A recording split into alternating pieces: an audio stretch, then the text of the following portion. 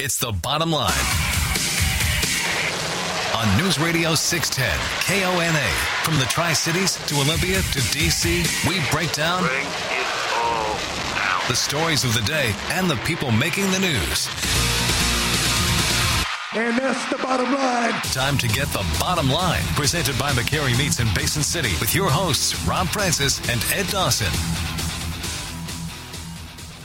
And welcome into the Bottom Line, News Radio 610 KONA, live from the Grand Davenport Hotel in Spokane. Rob and Ed hanging with you. I want to thank our good friends at Perfection Tire, your specialists in Nokian tires. They're made in Finland. They're great in the wintertime. They're great all weather. They have studded tires. We know how Washington winters are. They can survive in Finland. They'll do just fine for you here. Stop by and ask about Nokian tires at your local Perfection Tire.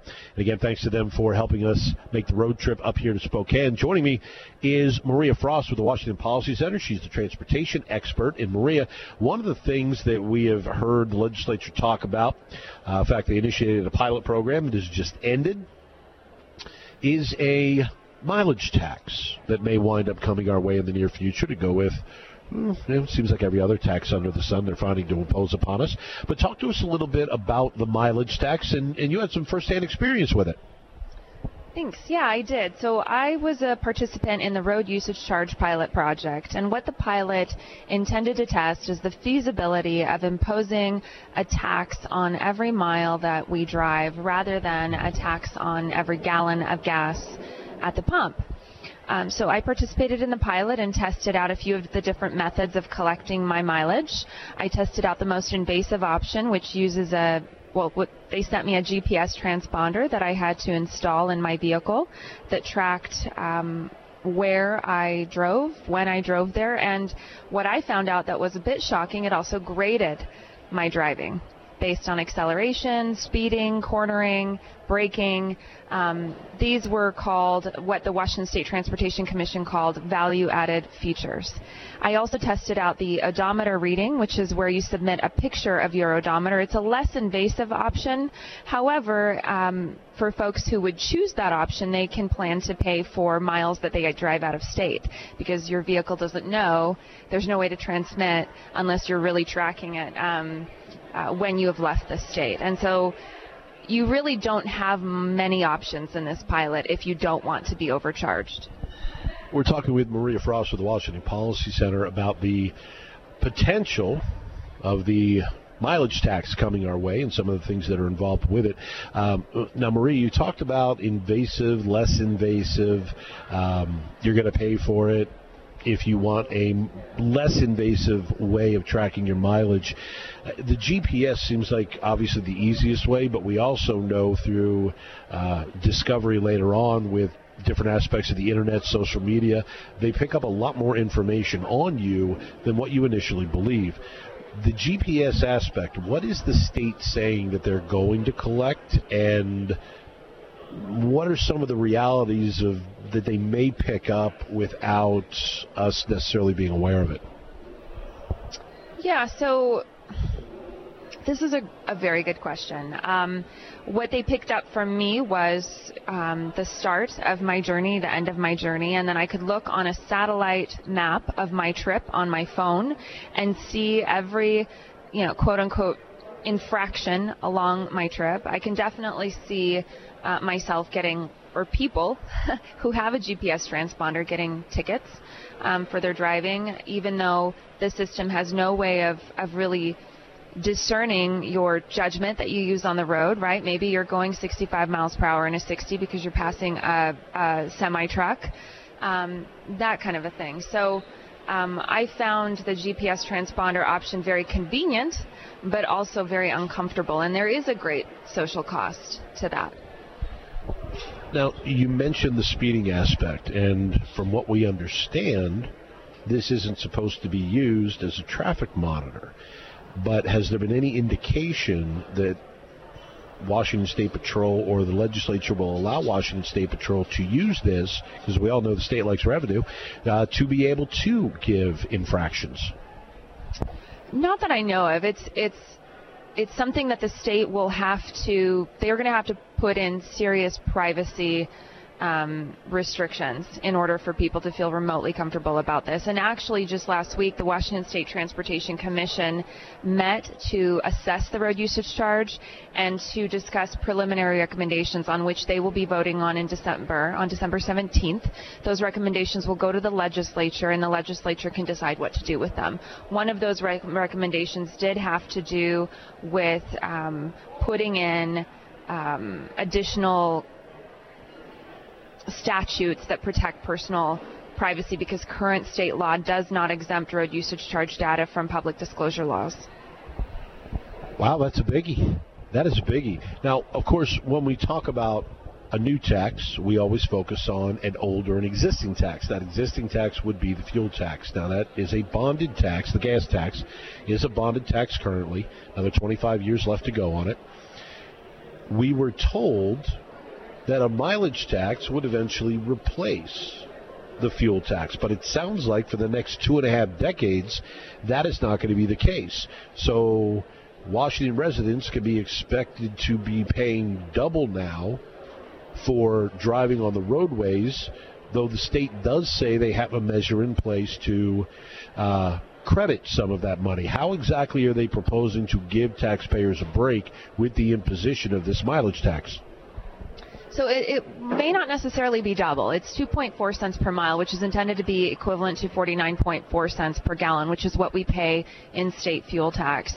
They have talked about certain exemptions and reductions for low-income families, folks in rural communities, and they realize that presents a challenge, as they should. I think the other big challenge, if you're talking about a gas tax replacement, it's important for people to understand that our state fuel tax is protected by Washington State's 18th Amendment to the Constitution, and that means that the money that you pay in fuel tax is protected for highway purposes only, not transportation purposes, which is inclusive of transit and other things, but just highway purposes, meaning the maintenance of our roads and bridges, and that's what makes the fuel tax really a direct user fee. You pay the fuel tax and the money goes back into the roads that you use. A road usage charge may not be protected by the state's 18th Amendment. So that presents another challenge where you've got a lot of politicians and interest groups who are really going to fight for that money to be used for public transit and other things. And so that means it would not be a gas tax replacement, right? In order to be a gas tax replacement, it has to replicate the features of a gas tax. Fortunately, last week, when the State Transportation Commission met, they actually included this as a preliminary recommendation. Hopefully it passes in December, that the road usage charge be subject to the 18th Amendment. So we'll see where that goes. We're talking with Mariya Frost, the transportation specialist with the Washington Policy Center here with the Grand Davenport Hotel in Spokane.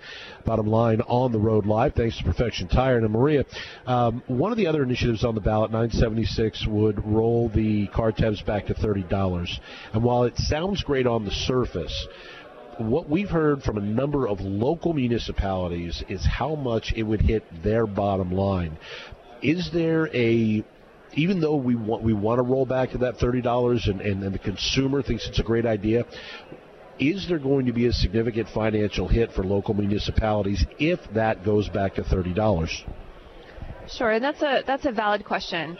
Of the $4 billion impact over the next 6 years, which was what the Office of Financial Management provided analysis on, the great majority of the impact, at least 85%, is on public transportation in the form of an impact to Sound Transit, which is the transit agency in the Puget Sound, and of course transportation benefit districts, which is what you're referring to. A lot of transportation benefit districts on the west side of the state use car tab money to fund transit, but I understand that in other cities throughout the state they use that money for arterials and fixing potholes and things like that. The Washington Policy Center so we have not taken a position on the initiative, but we do have a position on transportation benefit district policy generally. We don't believe that there's anything wrong with a community going to the public and saying, look, we would like to raise car tab money for the purpose of fixing our roads. And if a community votes on that and agrees to spend their money that way, that's fine. The problem with transportation benefit district fees as they are now is that city councils can impose those fees without a public vote up to $50. And so we believe that transportation benefit district fees should be voted on by the public, and the money should exclusively be used for roads and bridges, and that's not the case right now. So as far as the initiative goes, the initiative eliminates the Transportation Benefit District authority to impose those fees at all. I would say that it's a discussion that needs to be had because they're imposed without any kind of public input, and then people get their car tabs and wonder what this money is. Getting that public engagement and voter approval is really, really important, and I think that's a worthy discussion whether the initiative passes or not. Mariya Frost with the Washington Policy Center, transportation specialist. Appreciate your time this afternoon. Thanks for coming by and joining us. Thank you for having me. And we're going to take a quick time now, come back with more here from the Grand Davenport Hotel in Spokane. The Bottom Line is live on location on the road thanks to our friends at Perfection Tire, your preferred dealer for Nokian tires. We come back, we're going to chat with Todd Meyers, the environmental specialist, about that new oil tax or home heating oil tax going into effect in Seattle.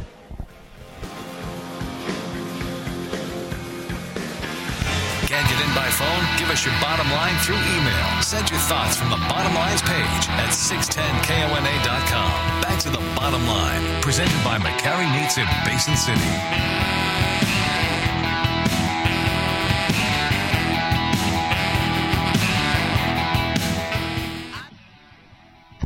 Welcome back to the Bottom Line, News Radio 610 KONA. We're live from the Grand Davenport Hotel in Spokane. The Eastern Washington dinner for the Washington Policy Center going on tonight. Special guest speakers, Governor Chris Christie, former governor of New Jersey, and the former Secretary of Defense, James Mattis. Thanks to Perfection Tire for sending us on the road today. We do appreciate it. Your home for Nokian tires, your preferred dealer.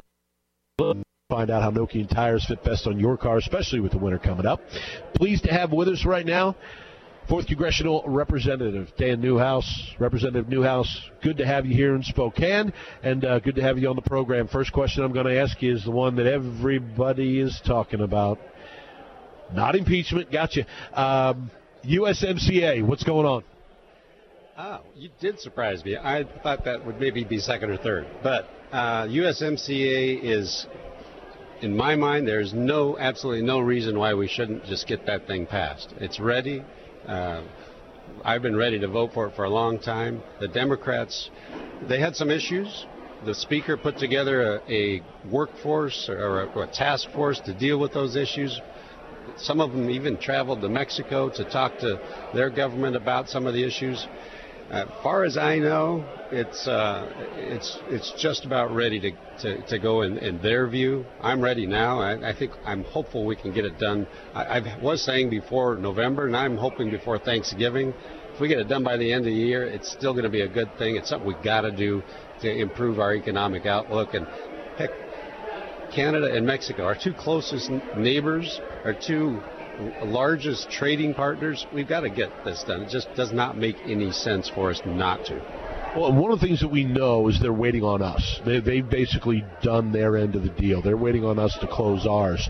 And one of the things that we've heard has been a sticking point, at least with the Speaker of the House and some other Democrats, are labor issues that they don't feel are addressed. If there's anything changed to this, the way it sits, are we going back through a re-ratification process with Canada and Mexico, and then who knows what the time frame is? I hope that's not the case, because then it could be a couple more years before we get this done.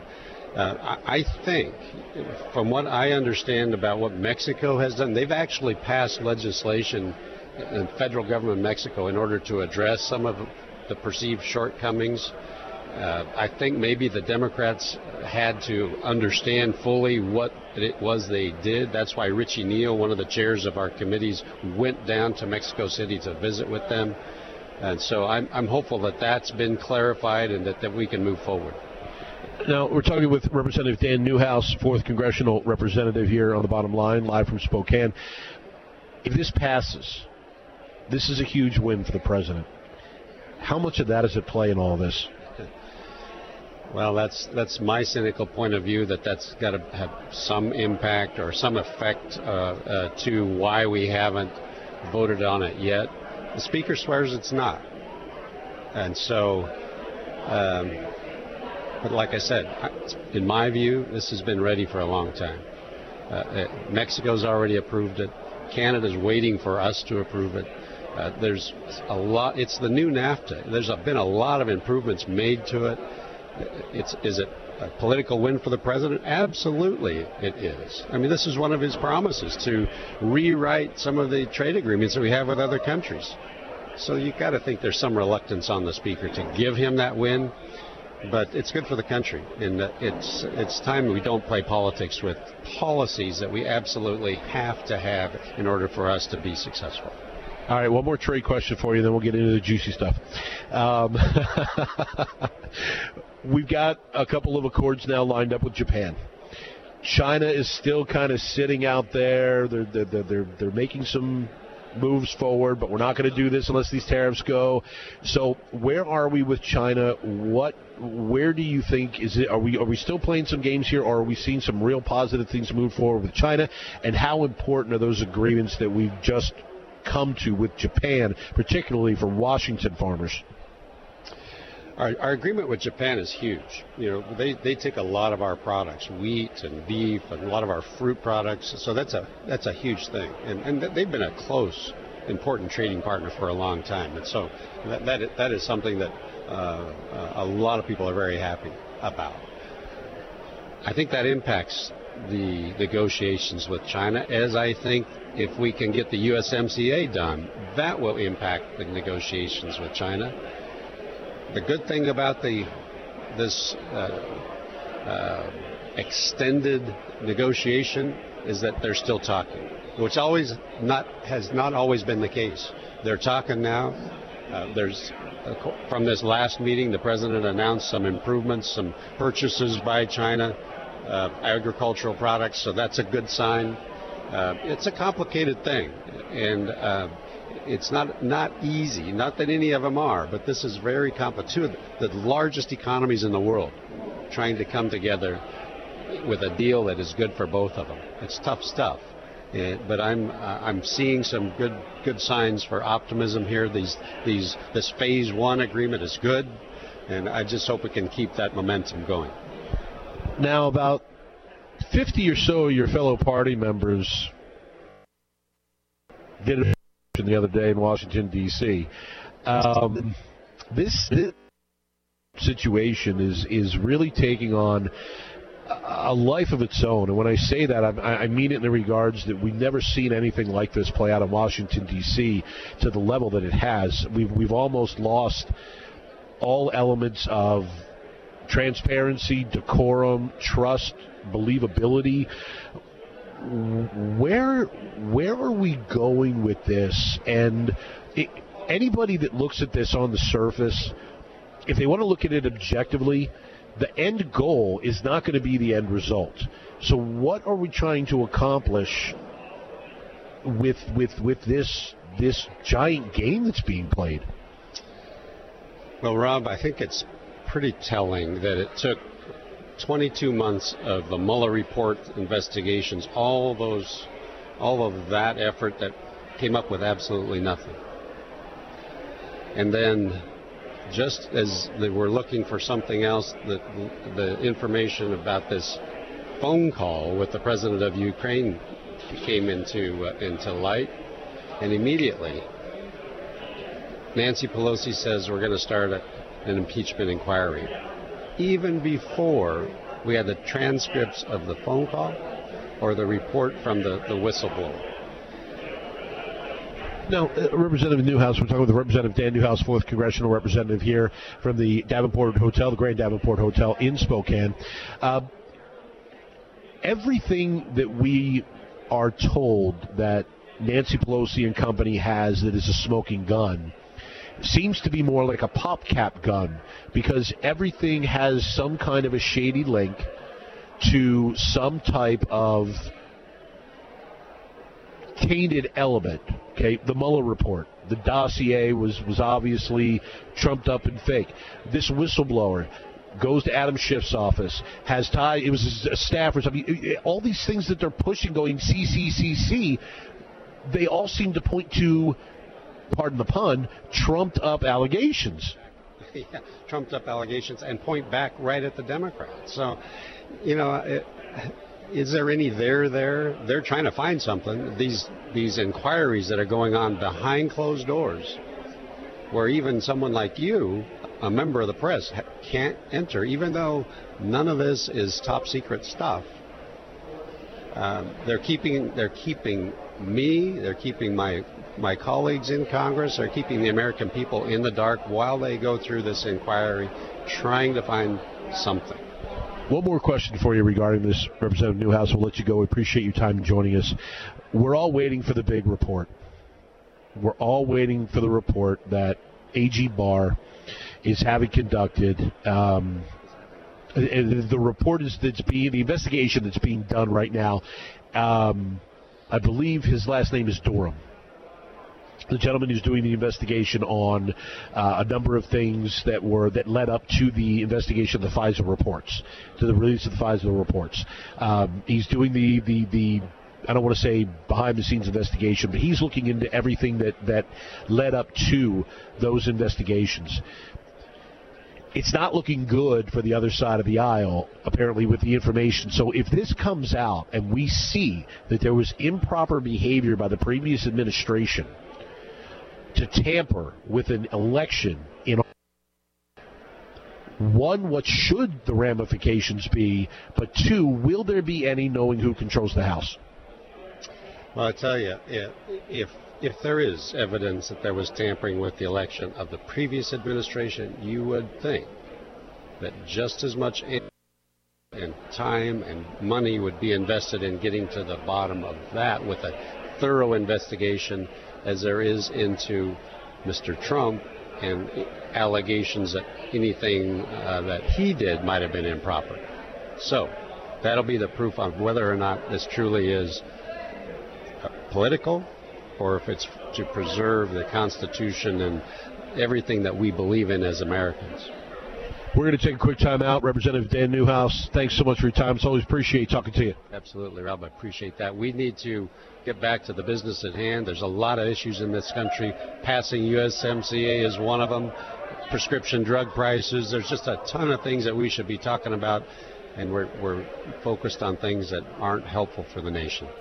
Now back to the bottom line, presented by McCarry Meats in Basin City. It's your voice, your show. Call the legendscasino.com hotline, 509-547-1610. Back at the bottom line, News Radio 610 KONA, live from the Grand Davenport Hotel in Spokane.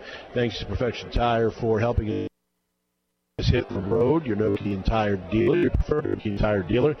All-weather, winter tires, stud tires, they got them. Stop by and find out why Nokian Tires should be on your car, your local Perfection Tire dealer. Rob and Ed hanging with you, Spokane. We've had a great hour so far, chatting with a lot of people. Ed's been doing some, what would be the right, in California it would be stargazing. I guess at this event, would it be, prominent people gazing, I guess. Well, I guess. I'm also in charge of social media and, getting some stuff on Twitter and whatnot and kind of wrangle some guests for us. We have one coming up at 5:06. Going to have him for about 10, 12 minutes.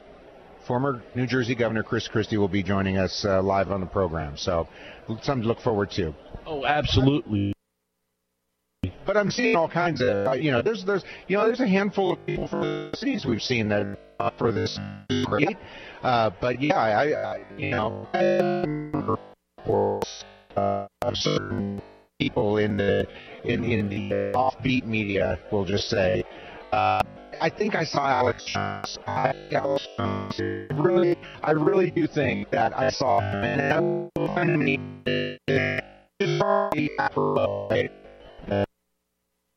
We'll see. Ed's going to go looking. Is the Eastern Washington director of the Washington Policy Center, Chris Cargill. And, Chris, first of all, thanks for having us. We appreciate the invite. We're more than thrilled to be here. But talk to us a little bit about the mission of the Washington Policy Center and how events like this not only help spread the word, but raise awareness about what you do. Well, great. It's great for all of us here in Eastern Washington to have events like this. It's great for us to have you guys here with us. And I think the fact that we have 1,200 people here tonight to celebrate the work of our center.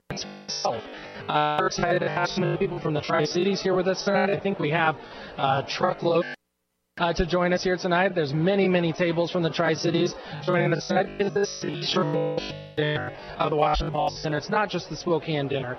We really celebrate the work of the Washington Policy Center all throughout Eastern Washington. So that's what we're doing here tonight.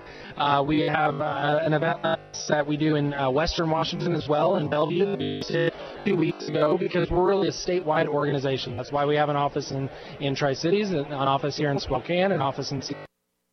And our work is to try to improve the entire state of Eastern Washington State, not just Eastern Washington, not just Western Washington State.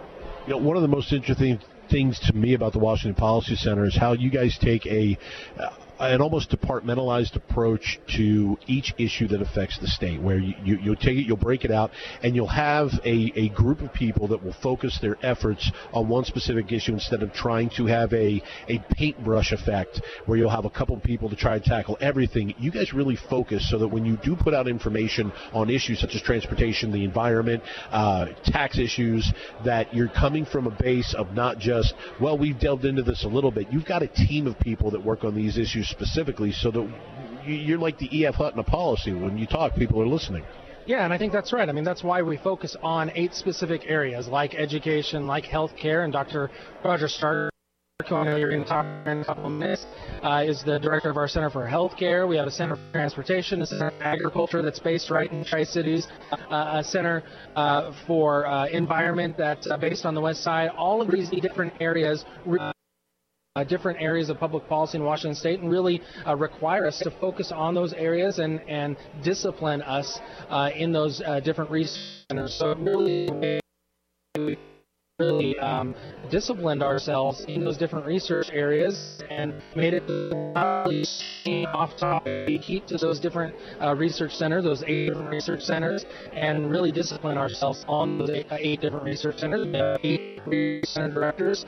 That's what they do. They become experts in those areas so that when they're called to testify on the legislature or a research center topic on education reform or healthcare reform, they can see within that topic. Well, we're looking forward to talking with Dr. Stark in the next hour. As we know, we'll talk with Governor Chris Christie here coming up. Talk with Dr. Stark. That sort of guest, Chris. Thank you very much for that. What are some of the things that you're focusing on for the short session? Well, I think the possibility of a state income tax and the relentless push by folks on the west side of the state to try to adopt a state income tax is going to be a paramount concern. The relentless push by of the Snake River dams. Now they're talking about the Columbia River dams as well. That's of paramount concern to those of us at WPC. The fact that we're heading into an election season, healthcare reform is going to be of top concern. So Dr. Stark is going to talk about that with you guys, I'm sure, coming up. All of these different issues seem to bubble up all the time, but they're really starting to become of paramount concern. Tonight we're going to announce the push for a more free market approach when we're talking about the upcoming 2020 campaign and what the focus right now of so many people, especially young people in the state, is this relentless talk about socialism and how socialism has become really attractive. Tonight we're going to talk about what we're going to do at the Policy Center to try to push back against some of that. So there's a lot to do in Washington State, and we know that, and so that's what organizations like ours are all about, trying to share with people our research and our ways to make the state a lot better.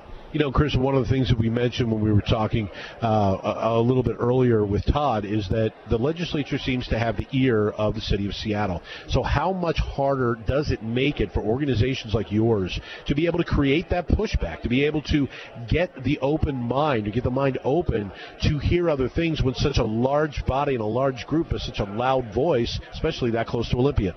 Well, I think the great part about it, one accomplishment that we've been able to check off on our list is being able to bring remote testimony to Eastern Washington. And that's a critical tool for folks in Eastern Washington to be able to use to speak their mind. Remote testimony never used to be the case. You used to be able to have to go to Olympia in order to testify before the legislature. Now, Senate committee, that really opens the door for those to balance out that balance of power. You know, folks in Seattle, yes, they have a lot of power, but folks in Eastern Washington have a big voice now, a big megaphone, thanks to remote testimony. So that's one example. You know, and the nice thing is it's been used in the Senate, trying to get it used in the House. Remote testimony seems to be almost in some ways the one thing they don't want to see happen. I think on the House side, yeah, they're pushing back against it, and then they're trying to say, well, we like it the way it is. Well, that's not an excuse to give people the chance to go over to Olympia, testify before a legislative committee without having to make that long travel, and it's good for the environment. I mean, if we're going to talk about what's good for the environment, our governor is going to be an environmental governor, well, for remote testimony. Gets people out of their cars, they can testify on a remote basis. In the state that's home to Microsoft, we should have been doing this a long time ago. We have the technology. In the 4 o'clock hour, we've got a big 5th hour coming up, or big 5 o'clock hour, I should say. Big 3rd hour of the show around the corner. We're going to talk with former New Jersey Governor Chris Christie. We're going to talk with Dr. Roger Stark. He is the health care policy specialist for the Washington Policy Center. As you heard Chris discuss a little bit earlier, health care reforms coming up. We're going to talk with Dr. Stark about those. And we think we might still be able to get the Secretary of State in here as well.